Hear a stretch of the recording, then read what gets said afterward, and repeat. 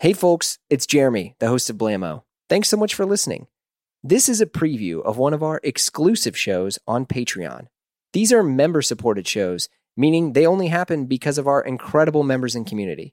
So check out a preview of the episode, and if you like it, consider joining us on Patreon at patreon.com/Blammo, where we have tons of exclusive Blammo episodes, shows, our amazing Slack group, and we're adding new things for members all the time.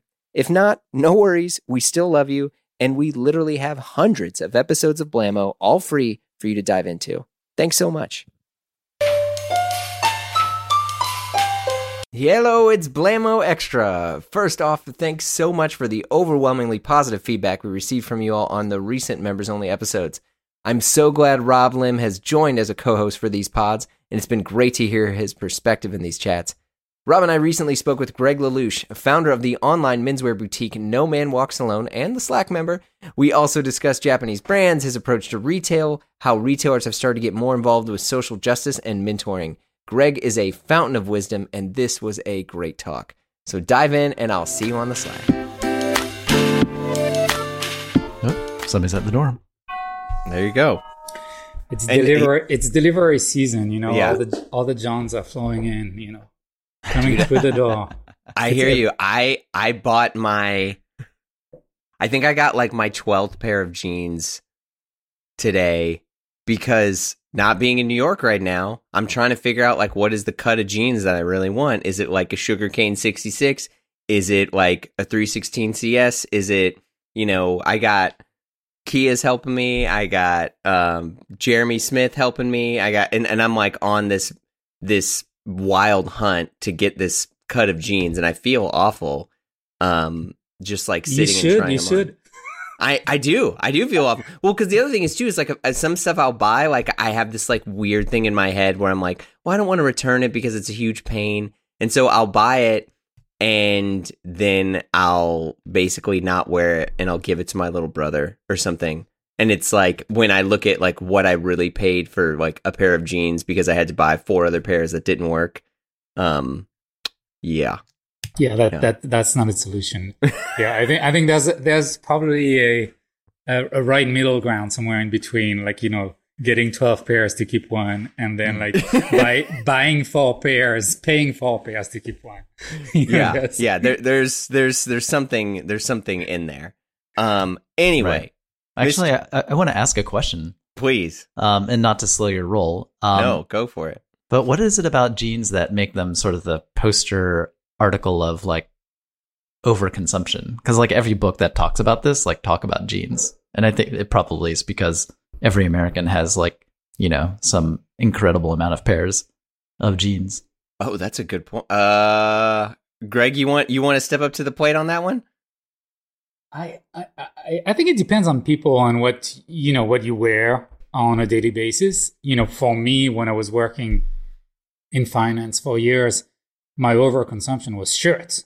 Mm. I just wanted to like be able to go like literally like 2 months without having to worry about, laundry or dropping stuff at the laundry. So I had way overconsumption of shirts. I would go to Carl, Seago, and like have like, 5 of the same shirt made every time. And so it was a little bit ridiculous. But then if you're dressed in jeans, or if you tend to have a more casual dress code, then yeah, you want different washes and you want different cuts to go with different shoes. Who's going to wear the same cut of jeans with boots and, some Air Maxes? No one should do that. So, that becomes the conundrum, is that, okay, supposedly jeans is your uniform, your daily wear, but you can't wear the same color, shape, and weight of jeans every time you wear a pair of jeans. So you multiply.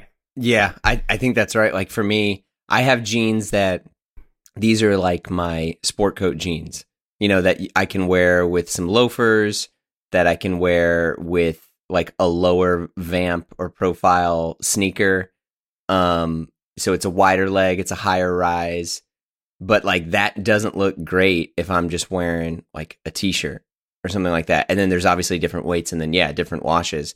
But I'm now like I love like getting like stupid obsessed over things that are just totally don't matter. I mean, that's why clothes are so great. And in the sense that like, I was like, well, I want all the fades in the jeans that I wear from now on to be fades that I made.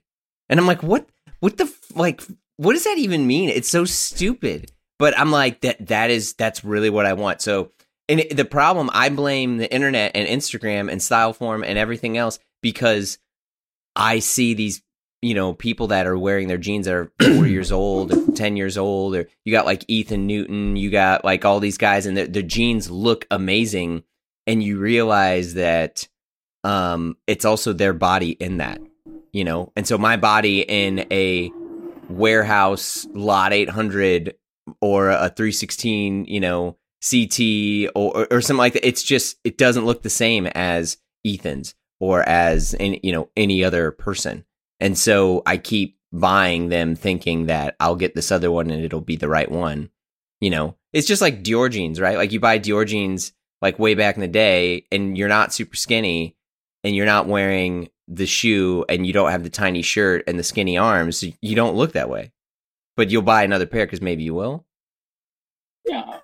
Yeah. And also, I mean, I think what's interesting about jeans is there's very few categories of clothing that really mold to your body, basically. Pair of gloves, once you break them in, they're exactly yours. Leather shoes, when you like wear them enough, they become so comfortable that, someone else of the same size putting his foot in it is not going to feel comfortable in it. And so jeans, they're really the only category of pants that are like that. Hopefully people don't have like, dress pants. Your fingers are crossed right now. Yeah, that mold to their body and like that become like, that, you hopefully people wear dress pants that are comfortable enough to not do that. But, you can say that to a certain extent from like, fully canvas tailoring that, after many, many wears, it really takes the shape of the body, but not to the extent that a pair of jeans or a pair of gloves would do. So it's, it becomes really personal because when you wear them, it just has your shape in it. It's weird. Yeah. Yeah. Well, we're going to jump to the beginning here because we went almost to the middle at first, but this is why we do podcasts because they're great. Greg LaLoosh, the founder of No Man Walks Alone, you're one of the lore people of Styleform. I mean, you've like pioneered so much of what it means to be a business owner in the menswear space, especially in this current day and age, in terms of, all of the output that you've been doing with social justice, with cultivating your audience. And it's, there are very few people ever that I've met that when I tell them about No Man Walks Alone, that they don't become obsessed with it down the road. Because like you also, and you yourself, I mean, we're talking, you have a t-shirt on, you have what it appears to be the Ame Yankees hat. There it is. Like you also, with what you wear, you show people that you can wear an entire range of a wardrobe and still be yourself. And I think like with menswear that are always, with men who are always wrestling with like what their identity is, including yours truly, like you can you show people that you can wear anything and everything and still be you. So I'm super, super stoked you're here. You're also a guy on the Slack, which is a big deal. Because you kind of pop in on occasion and drop these massive knowledge bombs, and then everyone's chatting for like 2 hours afterwards and trying to figure out what the heck just happened. One of those things, we'll jump in, is about Japanese retail. And we had talked about this a little bit on when Derek was on, and just like our idea of it. But if you could kind of quickly explain what No Man Walks Alone is for people who don't know it, and some of the brands that you have, because many of those they're Japanese brands. Yep. So No Man Walks Alone is a boutique, basically. We consider ourselves as, trying to be an online version of, your favorite boutique that you love to drop by every Saturday afternoon. I mean, I used to like drop by Odin every Saturday religiously. All right. Even though 80% of what was there I saw the previous week, but there's a little bit of new stuff, and you just want to get a feel for what's going on. Odin was the menswear shop in New York. Yeah, and that was my favorite shop in New York.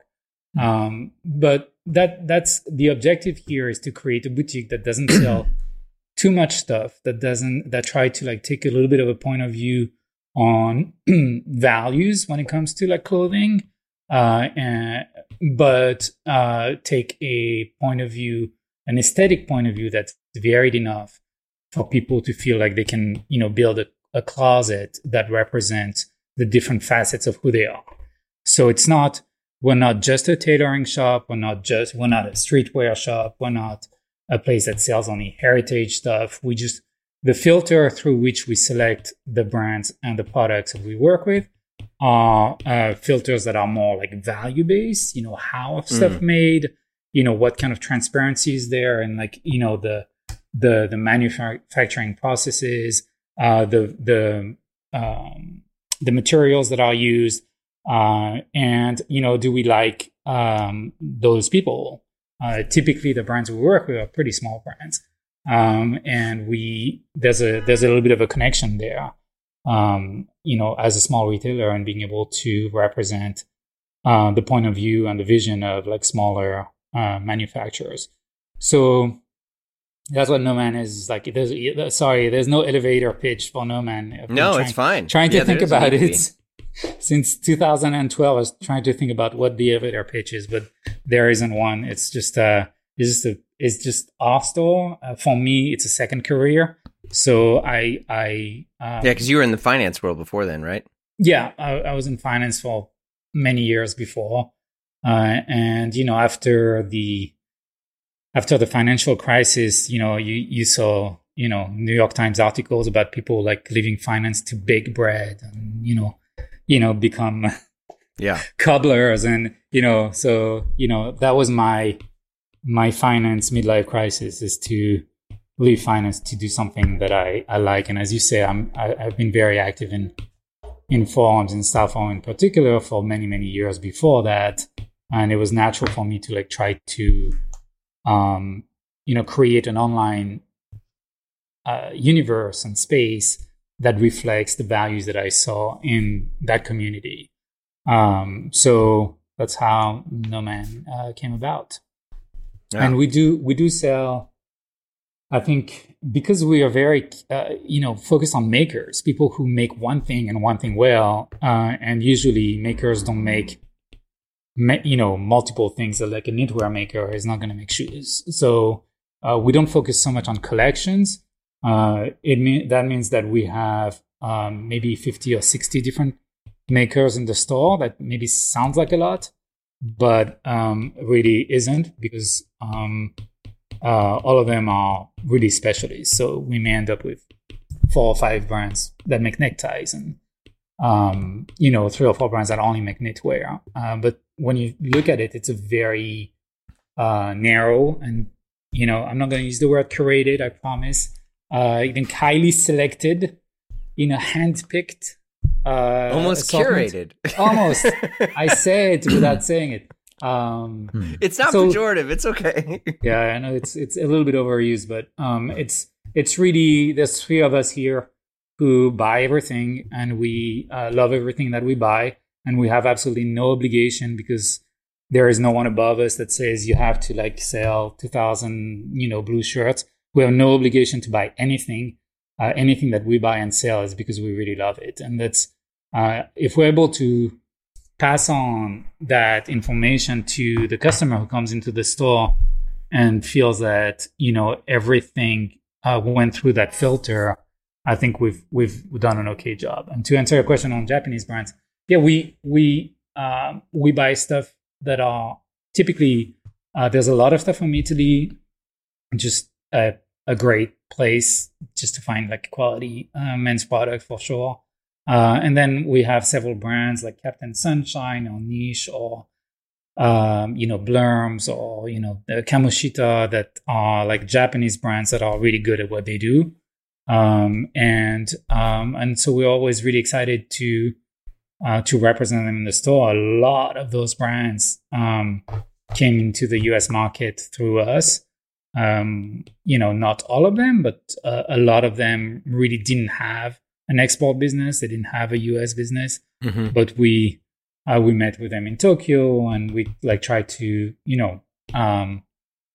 tell them that they should think about exporting their stuff, that they should think about making a size that's bigger than a US 40, for example, or, because the different sizes of guys here in North America. So working with them to kind of create a North American business for them through us, and then eventually they find other retailers, and they become a little bit more. They're able to stand on their own. Yeah. That's awesome. We love. There's nothing specific. I'm not going to say we love Japanese brands. Sounds silly. There's nothing specific about being located in Japan that makes a brand good. It's just that, just like they are in other places of the world, some designers are extremely precise and focused and have a taste level that's that I think was built on years of understanding of Americana and tailoring and things like that, that mix into a vision for clothing that I feel is what a lot of guys want to wear.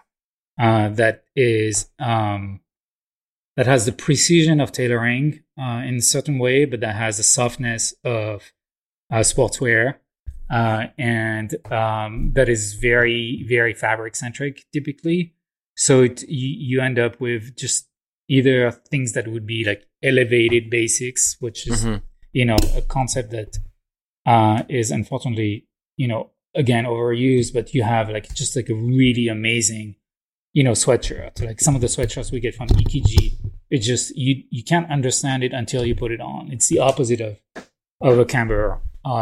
Super heavy, super hard sweatshirt. Right. It's got it's like wearing a little cloud or something. But it looks, you look at the picture, it looks like a sweatshirt. But so it's they adapt, and they take inspiration from various places. Look at a guy like Mushita. His inspirations come from Ivy and Florentine tailoring, and huge Liverano guy. Movies and the retro style, and all of those things into one, and it ends up being awesome. So I agree with the statement you made that there's nothing necessarily unique about a Japanese brand as opposed to a brand from somewhere else. But I do sort of think that the barriers for some reason for brands to just catch on outside of Japan are higher for whatever reason. I was wondering if you might have any perspective on that. Yeah. Well, I think it all comes down to... Want to hear the rest? Join us over on Patreon. You'll hear this episode and tons more exclusive pods. From the return of Sid Mashburn, Michael Hill of Drake's, Chris Gibbs of Union, Ilaria Urbanati, we got it all. You also get access to our private members-only Slack group where we chat about menswear and a bit of everything. So visit patreon.com/Blamo, and we'll see you there.